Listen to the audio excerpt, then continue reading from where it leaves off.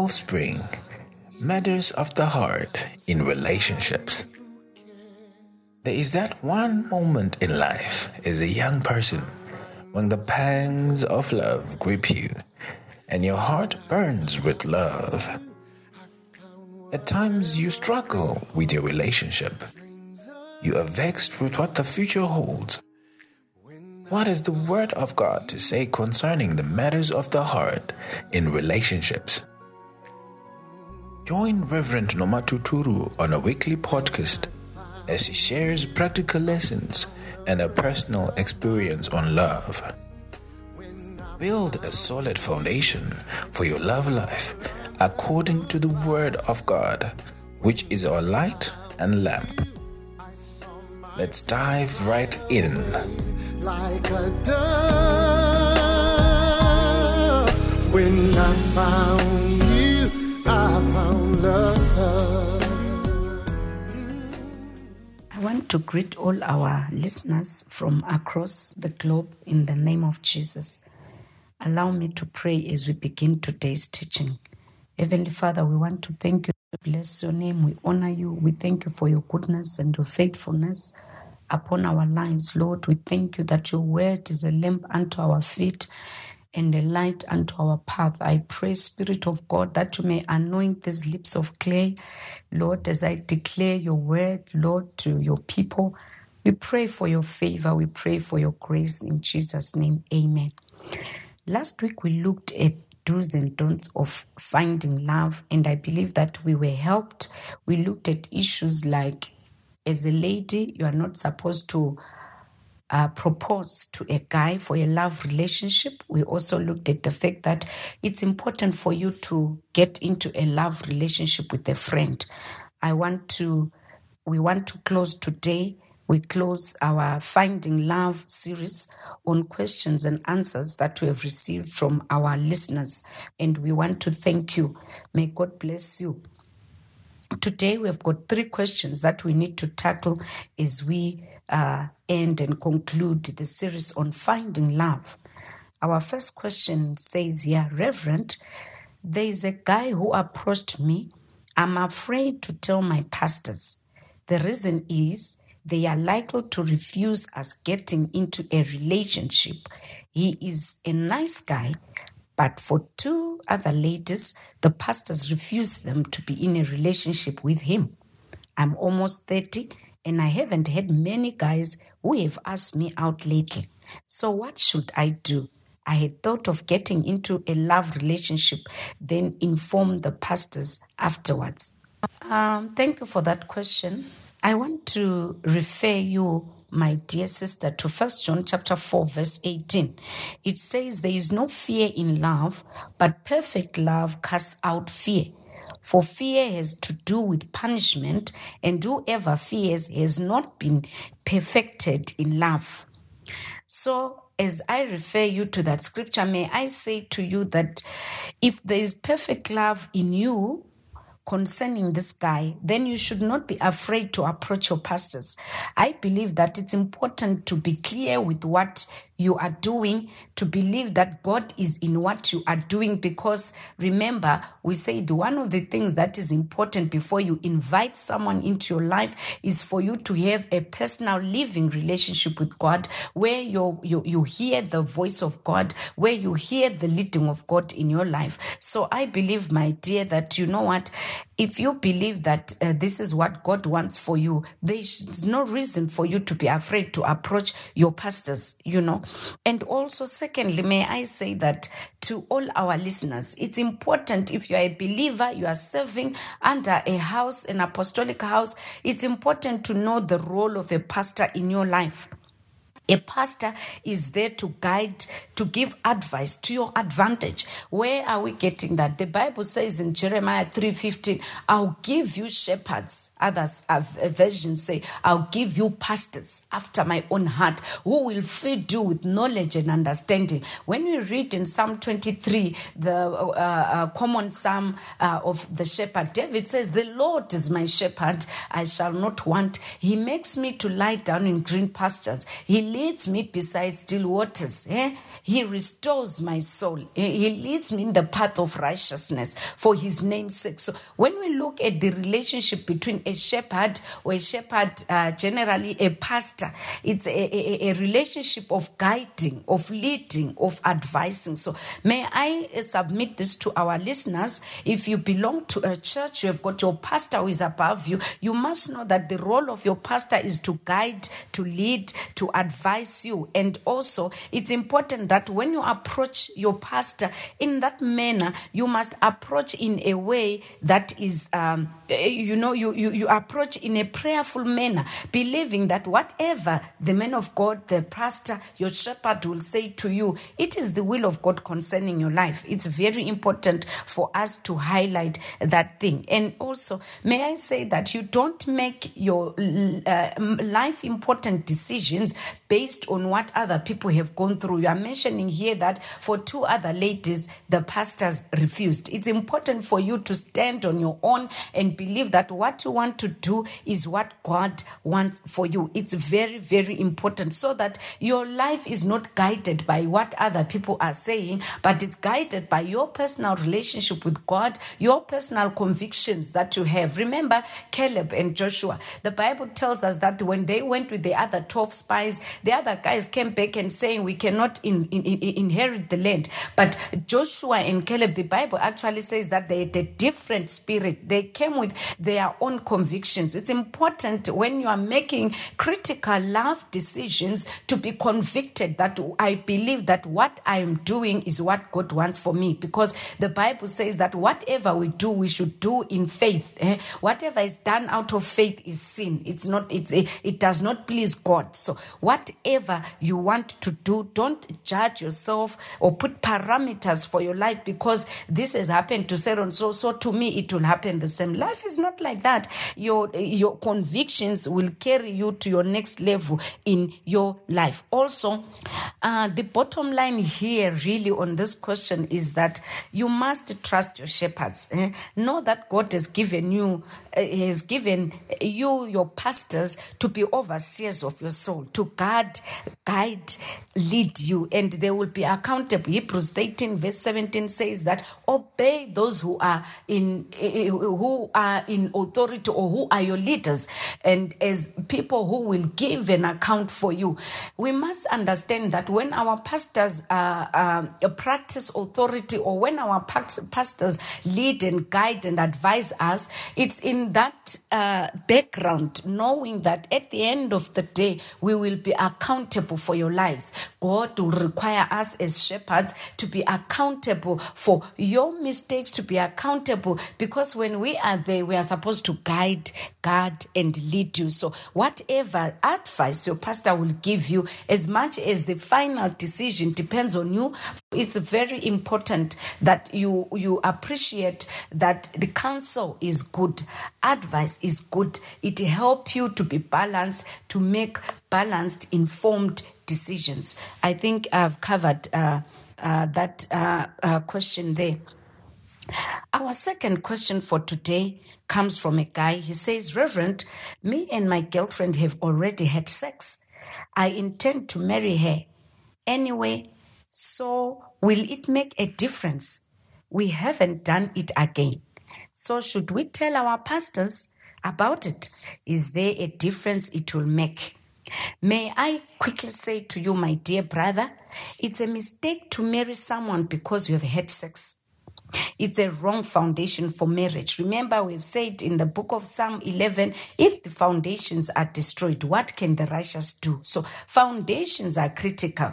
The foundation that you lay for your marriage or marital love relationship is very critical. You should not be feel obliged to marry because you've had sex. It's a wrong foundation altogether. It's very important to take note of that. You must marry someone because you love them, not because you have had sex with them and you feel obliged to do so. You have already broken the pot and so forth. So, but you must marry because you love someone. Also, may I say, yes, it's important to communicate to your pastors so that you receive guidance so as not to fall into the sin again of engaging in sex outside marriage. Why are we saying it's sin? The word of God tells us that fornication is sin. Fornication is sex outside marriage. The word of God says the marriage bed must be kept in purity and not to be violated. So when you engage in sex out of marriage, it's a sin. The Bible tells us that all fornicators, adulterers will not inherit the kingdom of God. Dear beloveds, the word of God does not change. You might say,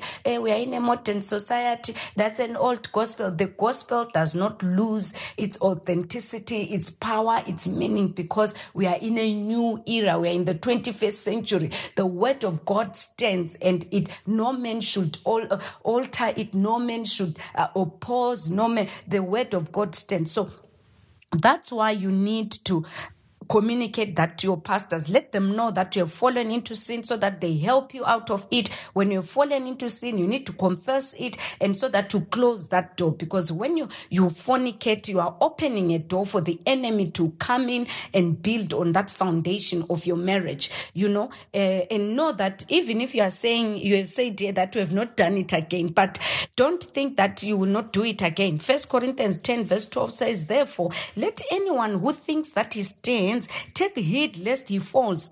So it's important for you to communicate so that you are helped. The book of Songs 2 says that do not awaken love. Do not awaken love. The very fact that you have crossed that bridge, it means you have stimulated some things in your body. And really, if this is not dealt with in terms of confession, it will not help you. It will come back to you again. We must not keep secret sins as young people.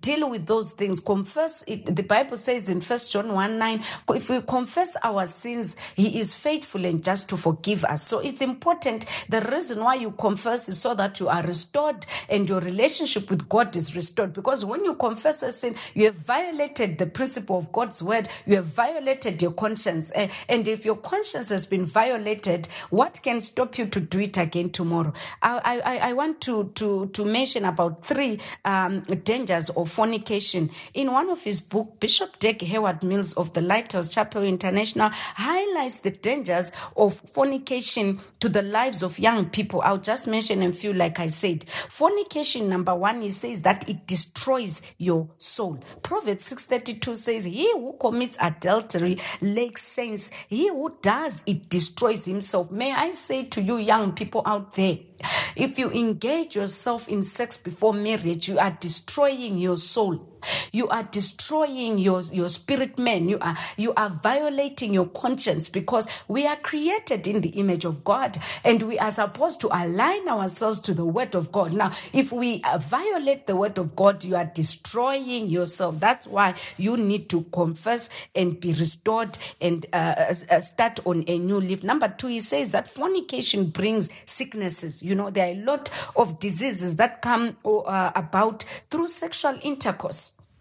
Now, if you are in the habit of having sex outside marriage with the sister A, sister Z, sister Rose, sister Mimi, sister Jackie, sister what, you are opening up yourselves to diseases. We've got syphilis, gonorrhea, hepatitis B, and so forth. It causes unnecessary diseases to you as young people. It's important that when you are in a love relationship, you honor each other, honor your bodies and respect. And it's important that you fear God in your love relationships, because there's nothing new about sex. It has always been there. So when now you think you can no longer stay single, that's why when you get into a love relationship, don't take too long, because you are exposing yourselves and so forth. But if you can no longer, 1 Corinthians 7, Paul actually says that if you can no longer be able to be single, as just get married instead of you to burn with passion and sin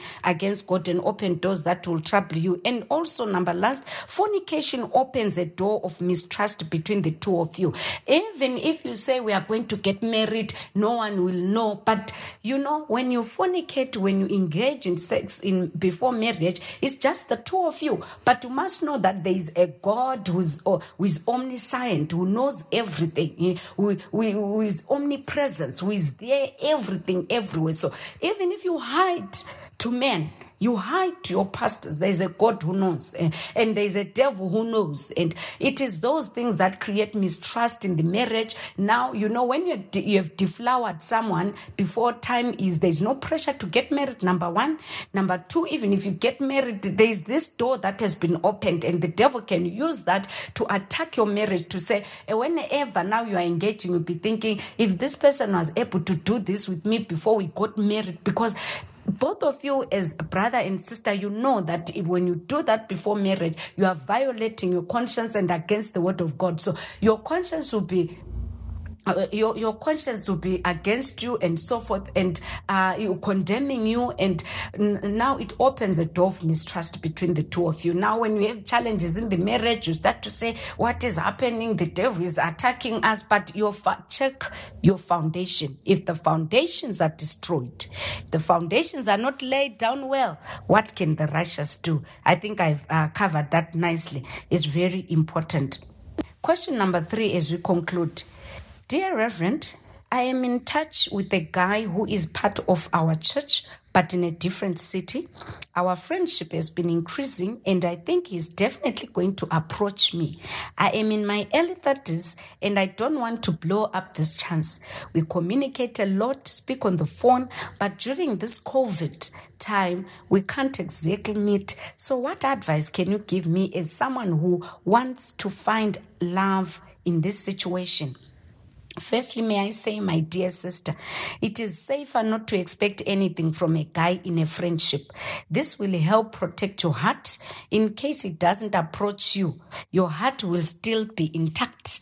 The Bible says in Proverbs 18 verse 12, hope deferred makes the heart sick, but a desire fulfilled is a tree of life.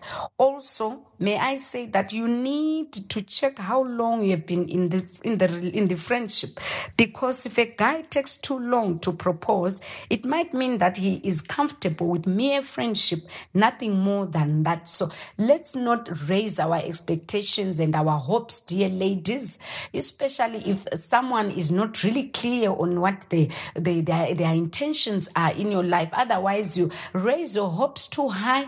This guy does not come back to you or goes after someone else. Your heart will be broken into pieces. So it's very important not to be overly expectant. I think in that way is very important. Then also in terms of communication, physical meeting should not be an issue, because nowadays with technology, you can do a video call, you can do a Zoom meeting, you can do a Google Meet, you can meet, with technology.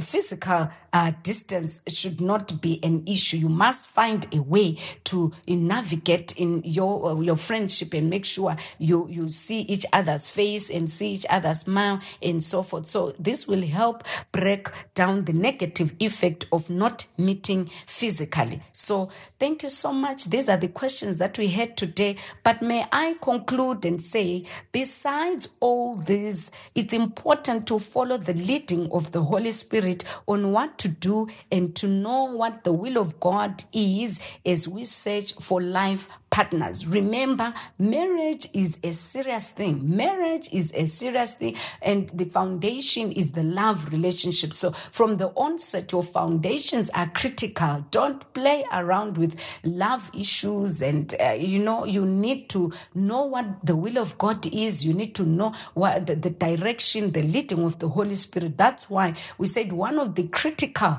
foundations before you engage or accommodate someone into your life is for you to have a living personal relationship with God. When God guides you, when God leads you, when the Holy Spirit guides you, when He nudges you in your spirit, you will be able to know what to do. Otherwise, it's left for me to thank all of you for listening throughout this series on finding love. Next week, we want to start on a series on running a relationship. Why? Because you hear ladies say, Pastor, the moment I said yes, the guy stopped communicating. He stopped phoning. What should I do? God bless you, dear beloveds. Before I conclude, I want to ask if there's anyone you have never given your life to the Lord Jesus Christ. This is an opportunity. It will not be fair for us to say here about love issues and you have no personal relationship with God. Otherwise, all these principles we are talking about, they will not make sense. I want you to pray this prayer after me. Lord Jesus, thank you for my life. I come before you realizing that I'm a sinner. I thank you for dying at the cross of Calvary. I humble myself, give my soul to you. I give my spirit to you. Lead me where you want me to go. In Jesus' name, amen. Thank you so much for making that critical prayer in your life. I know we are on lockdown as we do these teachings, but when lockdown is lifted up, it's important for you to find a Bible-believing church and find where you be taught the word of God, how to grow in the Lord and be an established believer in the things of God. Allow me to close. Father, we thank you for today as we've wrapped up finding love. We thank you that my sisters and my brothers will be helped, Lord. Our desire is that we may have strong marriages in our Christian community. Our desire is that we may have strong marriages in our churches. Heavenly Father, I pray for my brothers and sisters as they navigate into this wilderness of finding love being found. May your help be released from your sanctuary according to Psalm 20. Let your help be released from your sanctuary for your people. In Jesus' mighty name, we thank you. We bless you. Amen. Thank you, dear beloveds. God bless you.